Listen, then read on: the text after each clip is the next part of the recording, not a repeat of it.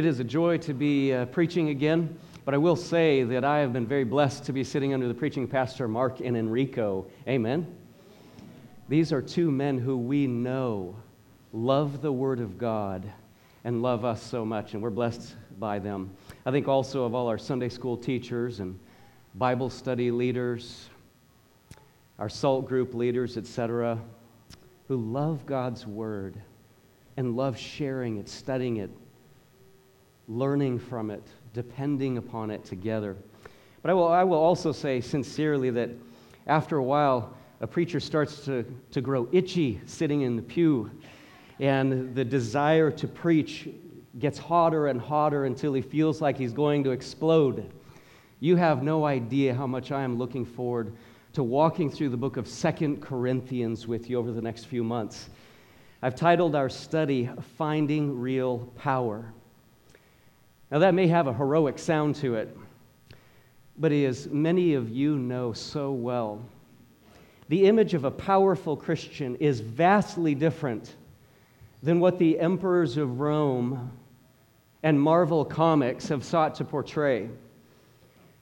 During Jesus' time on earth, Israel as a whole didn't even see the power of God standing right before them. Even though they had been suffering and waiting hundreds of years for Messiah to come, they had no idea that the saving power of God was lying in that manger in Bethlehem. They were so misguided, they crucified him. But you can't stop real power. 3 days later would prove that it was death that had actually been conquered, not the God-man Jesus. That weak man on the cross, weak man, had all the power of the creator of the universe within him. And the mind-blowing reality is that all of the children of God have the power of God at their fingertips as well. The power not to do what we want, not even to do what we think we necessarily need to do, but the power to perform and endure and fulfill the perfect will of God for their lives. And ultimately, we get to experience the power to be resurrected and the power to reign on high with Christ forever.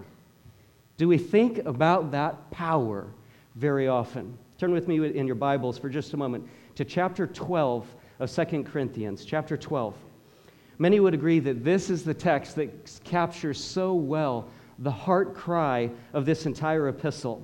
And it's this passage that inspires the title for our study, Finding Real Power. By way of introduction to the book, look at verses 7 through 10 with me of chapter 12. The Apostle Paul, under the divine guidance and inspiration of the Holy Spirit, says in verse 7, because of the surpassing greatness of the revelations, he's referring to the revelations he received directly from Jesus Christ. He says, because of the surpassing greatness of those revelations, for this reason, to keep me from exalting myself, there was given me a thorn in the flesh, a messenger of Satan to torment me, to keep me from exalting myself. Concerning this, I implored the Lord 3 times that it might leave me, and he said to me, my grace is sufficient for you, for power is perfected in weakness. And what was Paul's response? Most gladly, therefore, I will rather boast about my weaknesses, so that the power of Christ may dwell in me. Therefore, I am well content with weaknesses, with insults, with distresses, with persecutions, with difficulties, for Christ's sake. For when I am weak, then I am strong. We easily could have titled this study, Finding Real Weakness.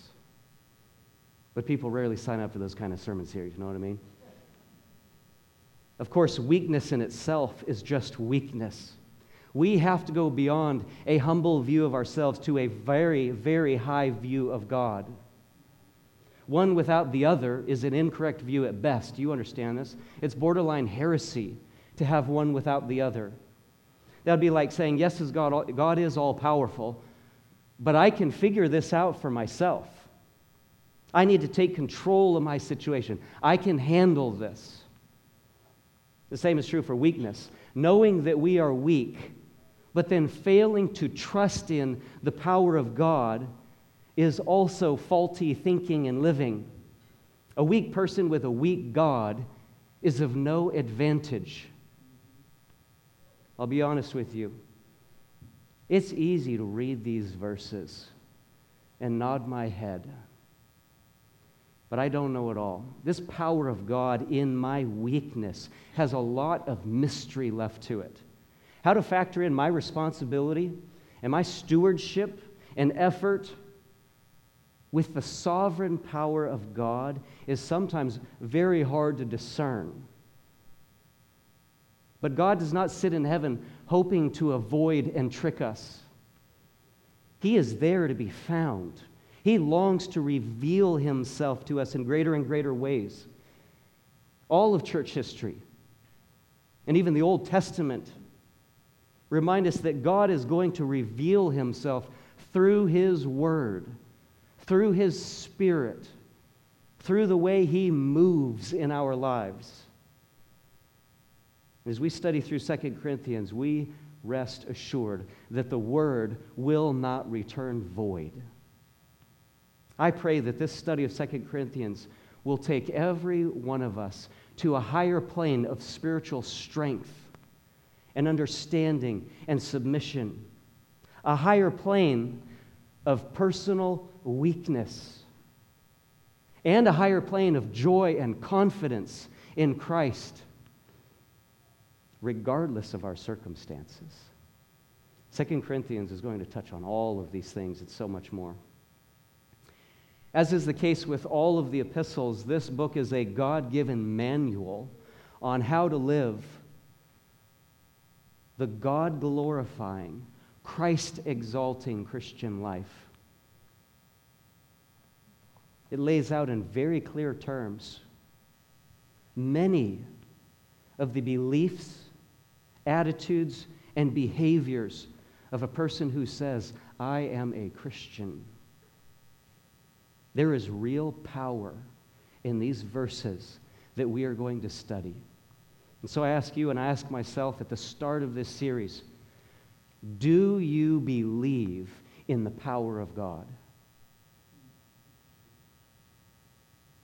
The power that you need right now to trust him and to obey his word. The two cannot be separated. As we start this study, I want to encourage all of us to adopt this prayer or something like this. I believe, Lord. I may not understand. I may not even have a vision of the path forward. I may not even see the way out, but I believe in you and in your power. I believe in your word, in what your Spirit can do in my life right now. Christian friend, who else do we have to go to? Who or what else could we possibly need when we have the omnipotent God of the universe as our own loving Father? Let's pray. Heavenly Father, your omnipotence is amazing. As we read through the pages of Scripture and see what you did in creation and for the nation of Israel, in spite of their faithfulness to you, you were faithful. You were all-powerful. You were just. You were merciful. You were kind. And then we think about the power of God revealed through the life of Jesus Christ. Those amazing few decades where Jesus, God in the form of man, turned the world upside down, changed the course of history, fulfilled the words of the prophets. And that power still exists today. Oh God, give us the grace to believe, to trust, to obey. We look forward to seeing what you will do, Lord. In Jesus' name we pray, amen. Well, just FYI, I've placed 2 short videos about the city of ancient Corinth on the homepage of our community site. So at some point this week, sign in and scroll down. One of the videos is new to us, and the other is that fantastic tour of Corinth that I shared with you about a year ago when we studied 1 Corinthians. How many of you saw that 44-minute video? That was one of the best documentaries on an ancient city I've ever seen. It was done by a church in New York City. You will feel like you have been there during Paul's time after you watch that. Now, just so I have a feel for our group, how many of you were here a year ago? We started this last May when we studied through the book of 1 Corinthians. How many were here at that time? Okay, well over half of us. That's wonderful. Well, since I gave a more detailed historical overview of ancient Corinth last spring, I'm not going to repeat that today. Again, you can see those videos on the community, and if you'd like to explore our 1 Corinthians study, you can find that on the live stream, again, May of last year. But today we come to 2 Corinthians. Paul has visited the church of Corinth at least twice already. He has written to them multiple times. We only have 2 records of the letters, 1 and 2 Corinthians, but we know that he wrote to them more times than that. These 2 letters, 1 and 2 Corinthians, were written about a year apart from each other. So there's the space of the follow-up to the 1 Corinthians series.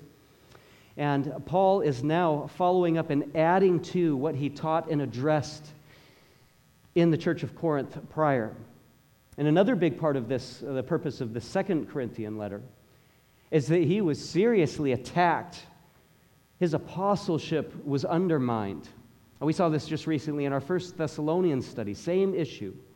People going after his authority to speak on behalf of Jesus Christ. I mean, that's no claim, no small claim in the first place. But he was slandered, and many others were coming along trying to assume that kind of authority. We'll see later in the book, he mocks them as being super apostles. The challenge in Corinth is that so many of the believers bought into what these others were saying. They started to lose their trust, not primarily in Paul, but in what Paul was teaching and preaching. They were starting to subvert the gospel. Paul's relationship with the Corinthian believers had been stressful at times, to say the least. Matter of fact, one of the excellent undercurrent teachings and lessons of both these 2 epistles lies in Paul's example of faithfulness and persistent love with other believers when it's not easy. We'll see this played out as we study through the book. But today we're going to kick off our sermon series, this study series, with what Paul used to kick off the entire book. And that is the big picture purposes of suffering and divine comfort. It wasn't popular to be a Christian in those few years after Jesus was crucified. We know well that it's getting far less popular to be a Christian in America. There are powerful life truths for us today in these words that we're going to study. If we know why we're suffering, it makes suffering not just bearable, but almost desirable. We'll explain that. If you've watched the NBA Finals this past month, you know these athletes have for years put themselves through incredible pain and exhaustion, especially Toronto. For decades, they never made it to the championship, and this year, they made it and they won. The question is, why would they put themselves through that level of intense pain and effort and work, ups and downs? Is it because they like pain? No. We know well that it's because they see a prize that only comes through pain. They have their sights set on the championship. And we recognize in all of life that purpose makes all the difference in perspective. This is so true for believers in our perspective of suffering and comfort. So without further ado, let's turn back to 2 Corinthians chapter 1. We're going to study verses 1 through 11 today. This is our text, and follow along as I read. Chapter 1, verse 1 of 2 Corinthians. Paul, an apostle of Christ Jesus by the will of God, and Timothy our brother, to the church of God which is at Corinth, with all the saints who are throughout Achaia. Grace to you and peace from God our Father and the Lord Jesus Christ. Blessed be the God and Father of our Lord Jesus Christ, the Father of mercies and God of all comfort, who comforts us in all our affliction, so that we will be able to comfort those who are in any affliction with the comfort with which we ourselves are comforted by God. For just as the sufferings of Christ are ours in abundance, so also our comfort is abundant through Christ.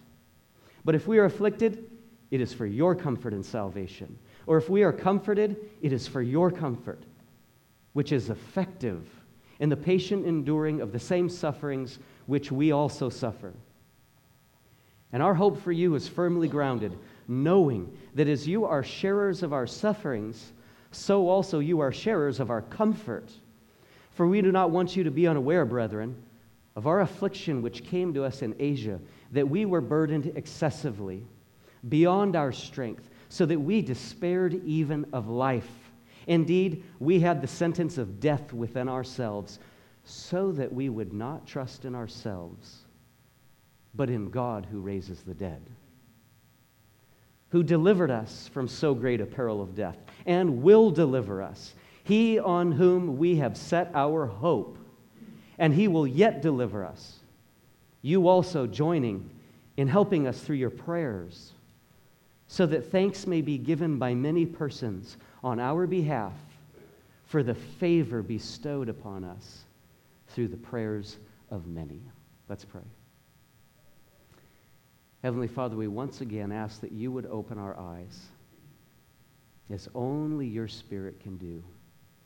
Reveal your truth to us. Lord, we know full well that we are not strong. The circumstances of this life are so far beyond our control. But our hope is firmly grounded, and we know that you have the power, and that your will for every one of our lives is good and perfect and glorifying to you. So, Lord, speak to us now, we pray. In Jesus' name, amen. Well, let's jump right into our study. Verse 1.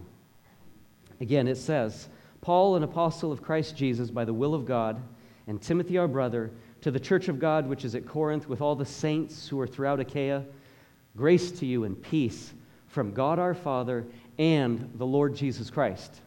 Very quickly, right out the gate here, Paul is rightfully claiming his God-given apostolic commission. It is not by chance that he has introduced himself as an apostle of Christ Jesus by the will of God. More on that later in the book. Timothy, we see, is also with him at this time. They're in Macedonia, writing to Corinth. Paul soon plans to go to Corinth, but he is sending this letter in advance because things are that bad. And it's worth noting that Paul is not just writing to the Corinthian church. His intent is that these truths be taught beyond this one church to all the churches throughout the province of Achaia. That speaks somewhat to the relevance of these truths to us. These are big-time truths. We also see that Paul prays here that the believers would be blessed with the grace and peace of God our Father and the Lord Jesus Christ. Again, the deity of Christ is being very, very intentionally proclaimed right here. Many would say that Jesus was not the Messiah. We know this if you've done any early church history. Again, it was not popular to be a follower of Christ because so many of the Jews, the majority of the Jews, not to mention the Gentiles, refused to believe that Christ was the Messiah. So we see here that Paul acknowledges that Jesus Christ is also the source of grace, that is, divine power and peace, right along with the Father. Paul is teaching that Jesus was the Son of God. Verse 3, this is where we'll spend the majority of our time now, these remaining verses. Blessed be the God and Father of our Lord Jesus Christ, the Father of mercies and God of all comfort. If you're taking notes, we're going to cover this morning 11 divine comfort truths. Point number 1, you can write one in your notes, but leave it blank because we're going to come back to it in about 20 minutes. Pay attention to see if you can figure out what point number 1 is. Pop quiz in about 20 minutes. So let's actually start with point 2. We find in these verses the Comforter's credentials. If we read too quickly and don't pause to soak in the riches of every phrase, we miss the fact that Paul just described God in 3 very specific ways. Letter A, the God and Father of our Lord Jesus Christ. When was the last time you addressed when was the last time you addressed the Father as being the Father of our Lord Jesus Christ? That's an interesting title.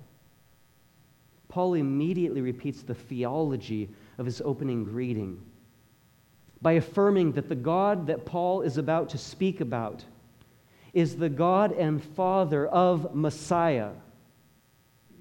The Jews were placing their faith, those who believed, they were placing all of their faith in Jesus Christ the Messiah for forgiveness of sin and the hope of eternal life.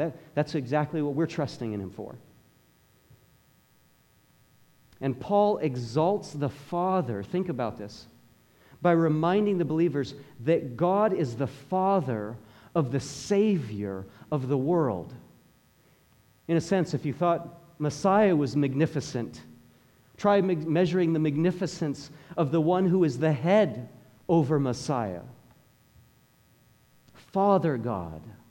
Again, Paul is teaching us a high view of God. B, we see that He is the Father of mercies. Mercy is the compassion and gentle, loving favor of God upon sinners. Specifically upon sinners. People who do not deserve His kindness. People who actually deserve judgment. That's what mercy is. In Ephesians 2:4 says God is rich in mercy. Peter in 1 Peter chapter 1 verse 3 described the mercy of God as being great. Paul extends the measure of God's mercy when here he says God is the Father of mercies, the head, the supreme overseer, the procreator. Mercy originates with Him and from Him. If you're looking for relief and compassion and help in time of need, who better to go to than the Father of mercies? Third, Paul describes God as the God of all comfort. Again, all comfort originates from Him. He is the ultimate source. He is the overseer and sovereign guide of all comfort. What an incredible thought. These very definitions of God qualify Him to comfort us. That's what Paul is seeking to accomplish here. And these 3 definitions in particular also prompt a soul-searching question for us. How well do you and I describe God when we think of Him and pray to Him and share Him with others? My concern is we often do not know God well enough to describe Him well. The inability to describe Him well to others isn't the concern, so much as it's the fact that we don't know Him well enough in the first place. How big is the God that you worship? How well do I know the God of the universe? If I said to a fellow, Tell me about your wife. And all he could say is, well, her name is such, and she's about 30 years old, maybe 31, 32, somewhere in there. Medium tall, likes to go shopping, and yeah, what else do you want to know about her? Well, let's just say we would all highly suspect his relationship with his wife. There are many men in this room who, if I asked them to describe their wife, they would immediately smile and give a lengthy, glowing description of all the things about their wife that makes their wife so beautiful to them. Back to God. When you and I pray, does our description and acknowledgement of God go deeper than, "Dear Lord"? To use Paul as an example, would you and I even think to pray something like this? Heavenly Father, I worship you because you are the Father of my Lord and Savior, Jesus Christ. Thank you for sharing your Son with me. Thank you for sacrificing your only Son for my salvation when I was a sinner. That is the greatest comfort I could ever hope for. And Lord God, you are the Father of mercies. Only a merciful God would bother to show comfort, again, especially to sinners. You're comforting. And you are the Father of mercy, the sovereign overseer, the source of all the loving and compassion I could ever need, even when I don't deserve it. And you're not just God to me, you're the God of comfort. And you're not just the God who comforts, you're the God of all comfort.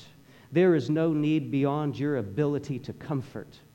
Lord, there is no care, no consolation outside of you and your goodness. This world has nothing to offer me. You are the God of all comfort. And it's to you who I pray. Do our hearts spontaneously pray like that? As I've read and meditated on this chapter for some time now, I've come to really love and appreciate how affectionately and personally and meaningfully Paul worships God. Paul has raised the bar for us in terms of praying the attributes of God as a part of our worship. But to pray them, we have to know them and believe them in the first place. Verse 4. What a wealth we find in what we would have otherwise considered just some introductory comments, isn't it? The Word of God is so amazing. Verse 4, here we see that Paul specifically mentions these three aspects of God because he is directing our thoughts toward what he's going to say next. It is this God, the Father of our Lord Jesus Christ, the Father of mercies, the God of all comfort, verse 4, who comforts us in all our affliction. Point number 3, here we find the extent of comfort. Who comforts you and me when we need it most? Who comforts us when we are desperate for consolation? Is it this amazing God that we look to? When we recognize God for who He is, when we see Him like a diamond and all of its brilliant facets, it makes us ask, why would I look to anyone or anything else so strongly for comfort? Why that addiction? Why TV? Why food? Why porn? When I'm suffering, why do I pity myself as though that will somehow lift my spirits and give relief to my sadness? When a person hits hard times, when we hit rock bottom, who or what they look to for comfort reveals nearly everything about their faith. So who comforts you and me when we're desperate for comfort? To answer that from another angle based on verse 3, is it just God? Or is it this wonderful person in heaven and in us with whom we have a meaningful and affectionate relationship? Paul expounds and magnifies these qualities of God to give weight to what God does. It is this great God who comforts us in all our affliction. And he doesn't just impersonally comfort the world or them. Paul says he comforts us. So many religions point to a God being who has absolutely no personal relationship with them, unlike the God who comforts us, me, you. And Paul expounds further. He comforts us in all our affliction. There's the extent of God's comfort. When we hit the worst of our afflictions, the deepest of our sorrows, the most exhausting of our trials, we must by faith remind ourselves that we will find the God of all comfort there also. Because as verse 4 teaches us, his comfort knows no limit. No suffering is too small or too big, too short or too long. God comforts us in how much of our affliction? All. Who or what else in this world can even come close to making such a claim? There is no tangible thing, no hobby, no friend, not even any spouse or family member who can claim to provide total, complete comfort. We see the extent of the all in both verses 3 and 4, where it speaks not only to the number of situations that God can comfort us in, but the totality of comfort in each situation. God doesn't just comfort some of our sorrows, he comforts all of them. And he doesn't just comfort part way in each one, he comforts all the way. His comfort is all. It is complete. It is perfect. It is perfected in us. Now, of course, it may not come in the way we expect. It may not come in the time we expect, but that's because we are not God. I have to remind myself that often. If I was God, I'd be doing things exactly the way they're happening right now. But I'm not, and that's why I don't always understand. In fact, that's why I rarely understand. Comfort will come in the way and time that God knows is best, and it will come. We studied this recently in James a little while back. You know the passage well, James 1:3. The testing of your faith, and it's not a test if it's not happening. So the testing of your faith produces endurance. And let endurance have its perfect result so that you may be perfect and complete, lacking in nothing. He's talking about the maturing process. We understand this well. God is accomplishing good in our afflictions if we let him and if we run to his grace. I don't believe there's a one of us who does not at times ask or have the tendency to ask, what good could God possibly bring from this much suffering? This deep of hurt that I'm experiencing right now. Friend, in the simplest of terms, don't let your faith give up. Remind yourself that Jesus, think about this, Jesus very well could have asked the same thing when they drove the first nail into his hand.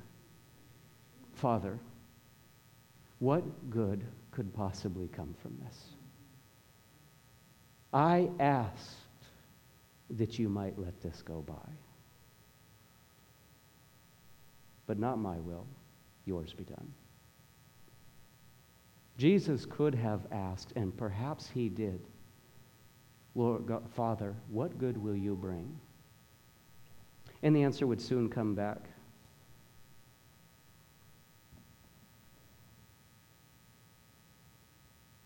Mankind will experience the love of God like never before. I will accomplish the salvation of mankind. All those who trust me. I will accomplish victory over death. Freedom from the power of sin. The hope of eternal life. This is just the beginning of the list of the good I will do. Yes, let us ask, what good could possibly come from my sorrows?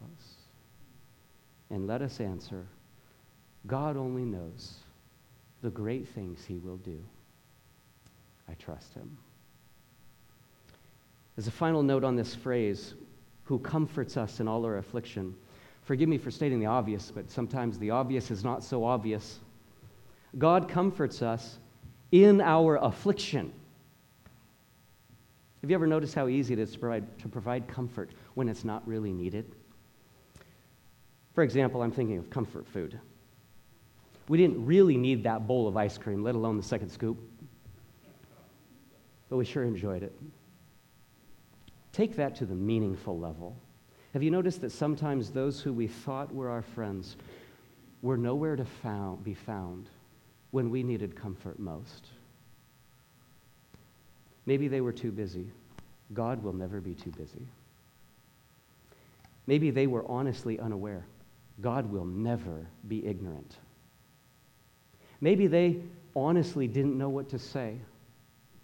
God will always have the perfect word for you. And we'll find it right here. The God and Father of all comfort ministers to us in our affliction, when we need it most. Aren't you grateful for that? He's not just there in the easy good times. Now, everything that we've studied so far is pointing to the next phrase. All arrows in the text are pointing at these next two words in verse 4. So that. Now, we study this in 1 Thessalonians, right? The so that's should grab our attention. The alarm should sound when we're reading through text and come across a so that, or for this reason, or therefore, etc. The so that means this is the goal, this is the purpose, the result, this is what it's all about. Here's why the prior truths are important, so that we will be able to comfort those who are in any affliction with the comfort with which we ourselves are comforted by God. This brings us to point number 4. We see here the earthly purpose for comfort. Listen closely, friends. God does not comfort us so we can be comfortable. He does not just comfort us so we can experience His loving compassion. This is one of the most striking truths I find in these verses. It is one of the most often missed life truths surrounding the issue of suffering and comfort. And that is this: the comfort of God in your deepest moment of suffering is not all about you. Again, the comfort of God in your and my deepest moment of suffering is not all about us. One of the greatest hindrances to experiencing the abundance of divine comfort is self-centeredness in sorrow, self-centeredness in recovery, self-centeredness in healing. Have you ever thought the Bible didn't offer much good counsel? Read deeper, right? This is some of the staggering counseling a person can receive. God doesn't just comfort you and me so we can be happy. It's so we can minister to others. Tell me if I'm misreading this text. He comforts us in all our affliction so that we won't have pain anymore. We can be happy again. Is that what it says? That's not what it says. So that, here is the purpose for our comfort, so that we will be able to comfort others. Here is the life-changing application in this verse. When we suffer, it is biblical to immediately pray, Lord, comfort me so I can share your amazing comfort with others who need it. Here's why this is so powerful. There is an incredible reality in this kind of mindset.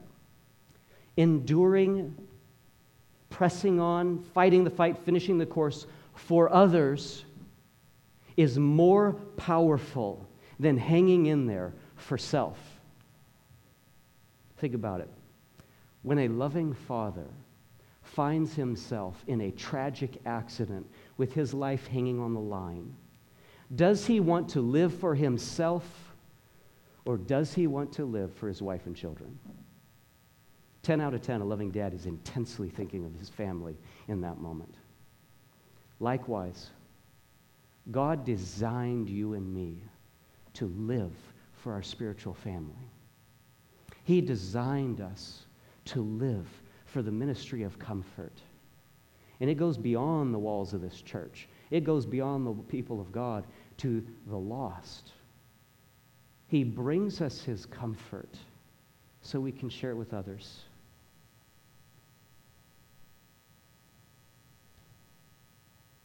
When we stop and really think about this, God allows us to suffer so that he can prove he is God to us.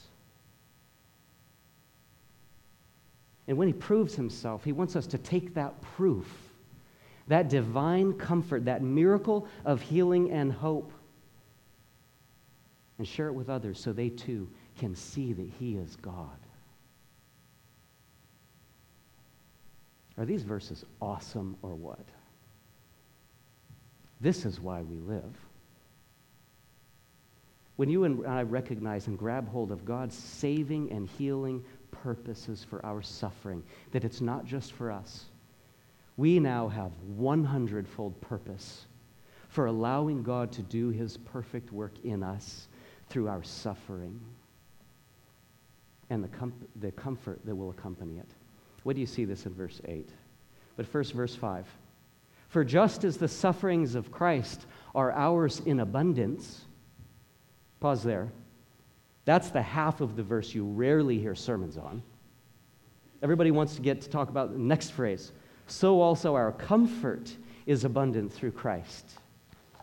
But going back to the first phrase, Paul gives us a reality check. He speaks the truth boldly for our sake so that we will not be surprised or disappointed or shocked when reality strikes. Eternity is too important to sugarcoat the truth. And the truth is, you and I will suffer abundantly if we follow Christ with our whole heart. His sufferings will become our sufferings. Point number 5, the need for comfort. Have you watched Mel Gibson's The Passion for the Christ, about 15 years ago? Or better yet, have you read the Gospels recently? I'm so grateful for Pastor Mark's study in the Gospel of Mark. We can walk in the footsteps of Christ, sit at his feet and learn from those words and watch his example. Christ's sufferings are our sufferings in abundance. Brothers and sisters in Christ, let that sink in. Paul doesn't say, and neither does anyone else in Scripture, do everything you can not to suffer as a Christian. He doesn't say the goal is to avoid affliction and still somehow be a good Christian. Now, neither does it say to go looking for affliction. Don't worry, what do they say? It will find you. Paul simply teaches us a Christian lifestyle truth. The sufferings of Christ are ours in abundance. The world will hate those who deny it the satisfaction of the flesh. And oh, how we are seeing that today.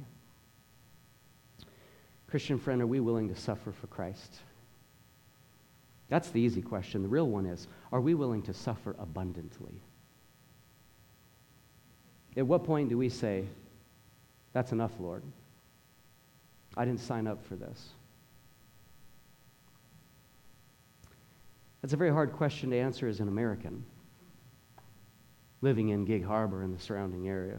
But we must ask it, am I suffering for Christ? And if not, why not? When the Scripture says it will be mine in abundance, perhaps God is calling us to put more on the line for him, to be willing to suffer for his name's sake. Now, I'm not here today to put a guilt trip on me or any of you. We are here to find the truth of the word, whatever it be. Because when we find it, we will be comforted. We will be rich. We will be free. And we find that in these words. Verse 5 does have a second half. so also our comfort is abundant through Christ. Point number 6, here we find the sufficiency of comfort. Someone might ask, but why would you want to experience a lot of suffering just so you can experience a lot of comfort? That's a very good question, but it misses the big picture of all these verses. I think we tapped into this principle in our last study in 1 Thessalonians. Maybe it was in Exodus, that it is very important for us to ask the right questions. Dr. Bill covered this in Sunday school this morning. We must ask the right question. Why would you want to experience a lot of suffering just to experience a lot of comfort? Isn't that kind of morbid? I'd have to agree it is morbid, but that is not what the Scriptures are teaching here. Nor does it teach that anywhere else. There are better and more accurate questions to ask, like, why did Christ let himself die? That's a good question. That's the bigger picture. Here's another part of the bigger picture. Everyone is going to suffer, but not everyone will suffer for Christ.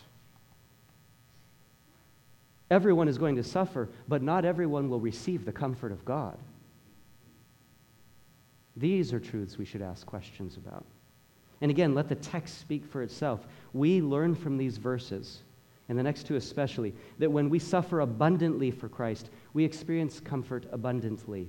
Again, that is God proving himself to us so that we can share that proof with others. The greater the need, the greater the power. I can't wait to get to chapter 12 so that we can bask in the wisdom and strength of our theme text.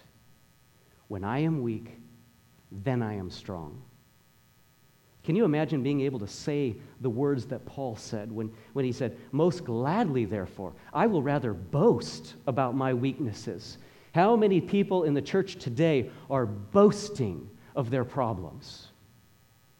Eager for the world to know that they are suffering so the world can see when God steps in. Paul says, I will rather boast about my weaknesses so that the power of Christ may dwell in me.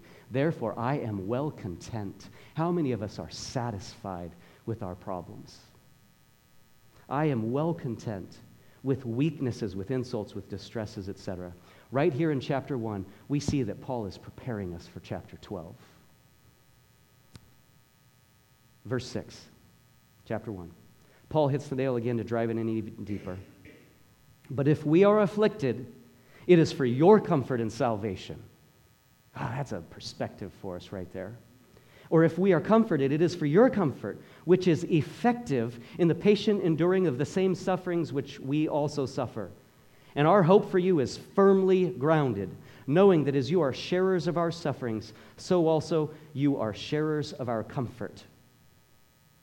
My suffering, your salvation.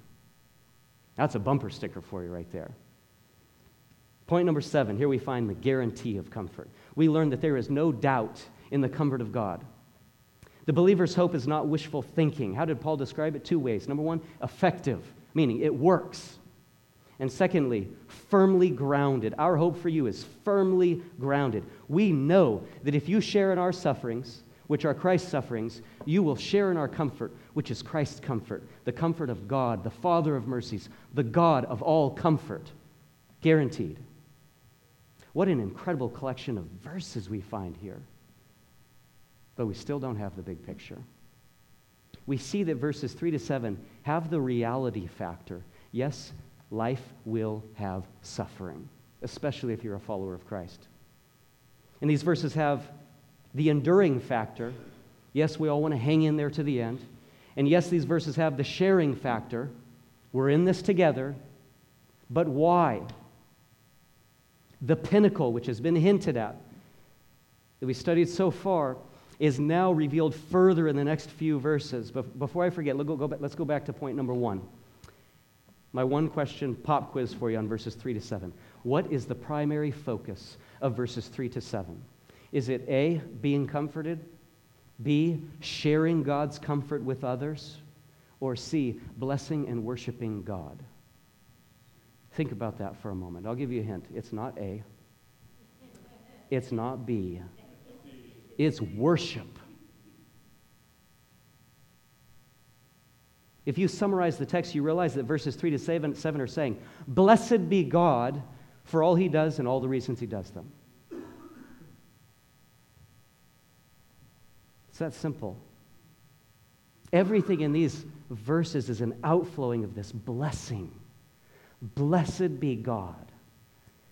God be worshiped. God be exalted for all he does and for all the reasons he does them. This brings us to point number 1 in our notes, the heavenly purpose for comfort.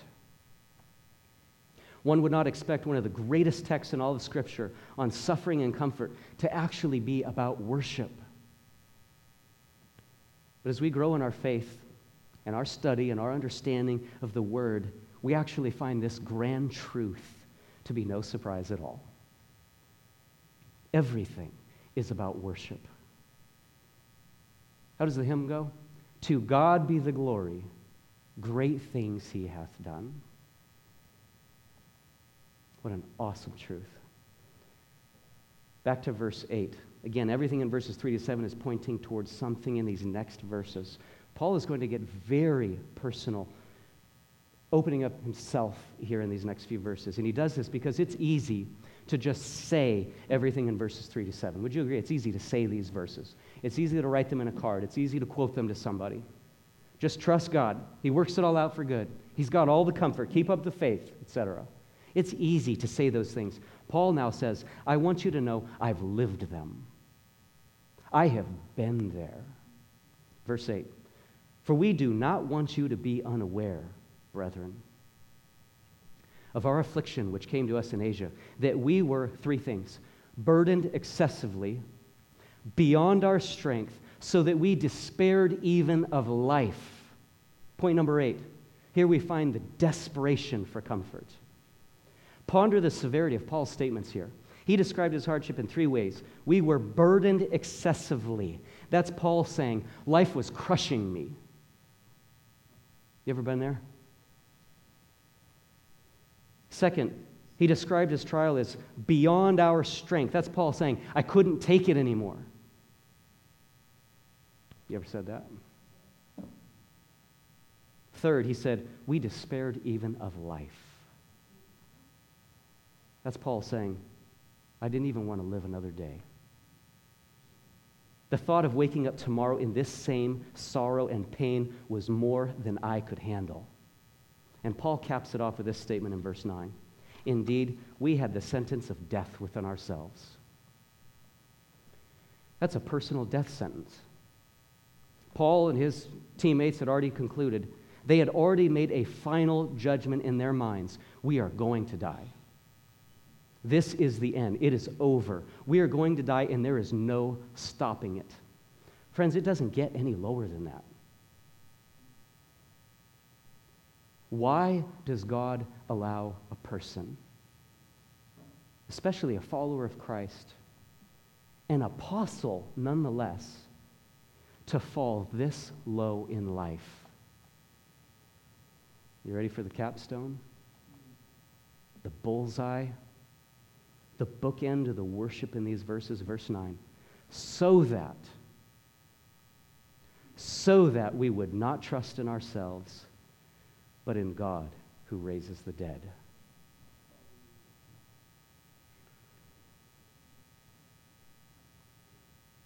If I had to pick one verse that has impacted my life more than any other in the past year, I would pick this verse.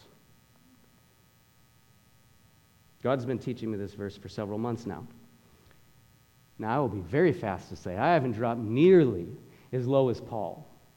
I haven't dropped nearly as low as some of you. But honestly, I don't want to go that low to learn the lesson if I don't have to. Maybe there's no other way. No pain, no gain, right? This brings us to point number 9, the trust in comfort. So that we would not trust in ourselves, but in God who raises the dead. If you walk away from this place and remember only one thing today, perhaps this should be it. To experience the grand prize, to win the championship title, The follower of Christ must do two things very well. They must not trust in themselves, and they must trust in God who raises the dead. It's not enough to trust in God and in self. It's not enough to not trust in self and not trust in God either. That's what we call hopelessness. I don't see any more value in hopelessness than I do pride. They are both dead ends. Proverbs 3, 5, and 6 says, "Trust in the Lord with all your heart, and lean not unto thine own understanding. In all your ways acknowledge him, and he will direct your paths." That's trust in action right there. And did you notice this stunning description? Again, Paul knows God well. This stunning description that Paul tagged on the end of God's name. We trust in God who raises the dead. I'll be the first to admit, if I was praying, I wouldn't have tagged that on the end of God's name. Again, I ask, how well do you and I know God? In what ways do we define him? This is a definition that we should let sink deep into our heart, soul, and mind. God who raises the dead. Paul just climaxed the God in God. He's not just one of the leaders. He's just not one of the best gods out there. He's not just one of the other good religions. He is the supreme God because he controls life and death. Moment of application. Let me ask the question this way in light of this epic verse. If God is powerful enough to bring the dead back to life, what problem do you and I have that he is not strong enough for? I have to believe that is the point Paul was making in this attribute of God. God, the death killer. God, the resurrector. God, the life giver. If he's powerful enough to raise the dead, he's powerful enough to find you a job, mend a relationship, calm your heart, protect you until he's ready to call you home, give you courage and even joy through your illness. He can provide for your and my daily bread. You fill in the blank. The bottom line is that no problem is bigger than life and death, and God has those taken care of. That's how big our comforter is.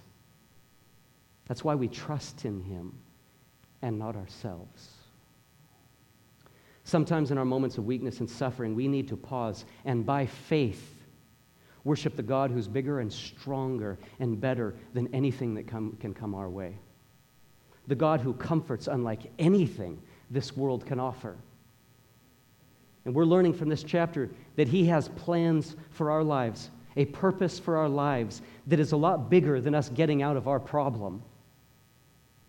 So many incredible truths in this text. Let's finish with verses 10 and 11. Verse 10 says, "Who delivered us from so great a peril of death and will deliver us, he on whom we have set our hope, and he will yet deliver us." I love how Paul repeats himself. He is going to do it. Point number 10, here we find the faithfulness of comfort.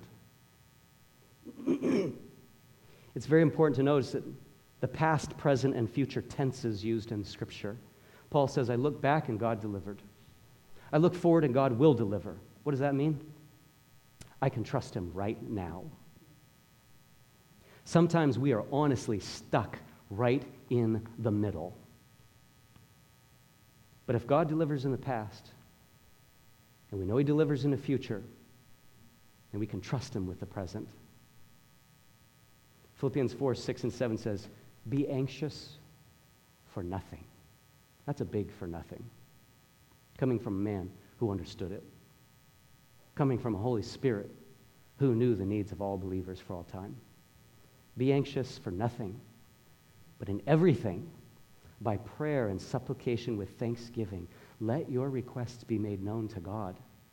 And the peace of God, which surpasses all comprehension, will guard your hearts and your minds in Christ Jesus. God help me not to preach another sermon right there. So many truths that we can anchor our lives into in those words. Verse 11, you also, joining and helping us through your prayers, so that thanks may be given by many persons on our behalf for the favor bestowed on us through the prayers of many. Here we learn point 11, prayer's part in comfort. This verse in rapid-fire mode emphasizes the importance of the unity in prayer, the support of prayer, the power of prayer, the purpose of prayer, and the answer to prayer. When it comes to suffering and enduring for Christ, a verse like this would almost give us the impression that praying for each other is very important. That's why I love SALT groups so much, because you get to come together and simply pray for each other. We get to hear and share each other's burdens. I love our prayer chain. Let me urge every single person in here to join the church prayer chain on the community site. I'm sure a number of folks that may not even realize it's there. There are 57 members in it this morning. I would love to see that number double by tomorrow, because there is power in prayer. Prayer is a key ingredient in the miracle of divine comfort. It's beyond my comprehension. It's one of the things I look forward to finding out when I get to heaven. Lord, why did you ever call for prayer? How could my words make any difference in your power? And he's going to have some very good reasons that we will worship him for. We will bless him. But let us not wait till we get to heaven to experience the power of prayer. Well, that's enough for today. I hope your soul is not going home hungry, even though your tummy might. It's been a full sermon, it's been a full morning, but don't you love God's word? I hope you and I walk away from here never viewing our suffering and comfort the same again. May it be at least a little more biblical than it was before. Worship God deeply. Know him. Describe him well in your prayers and conversation with others. Recognize his sovereign power. As the proverb said, acknowledge him. He will direct our path. Let us trust him, submit to him, honor him with obedience. He will not fail to comfort. Let's pray. Lord, all we could say is you're an amazing God. Here we are sinners, and yet you love to comfort us. You love to show your strength. You love to prove that you are God.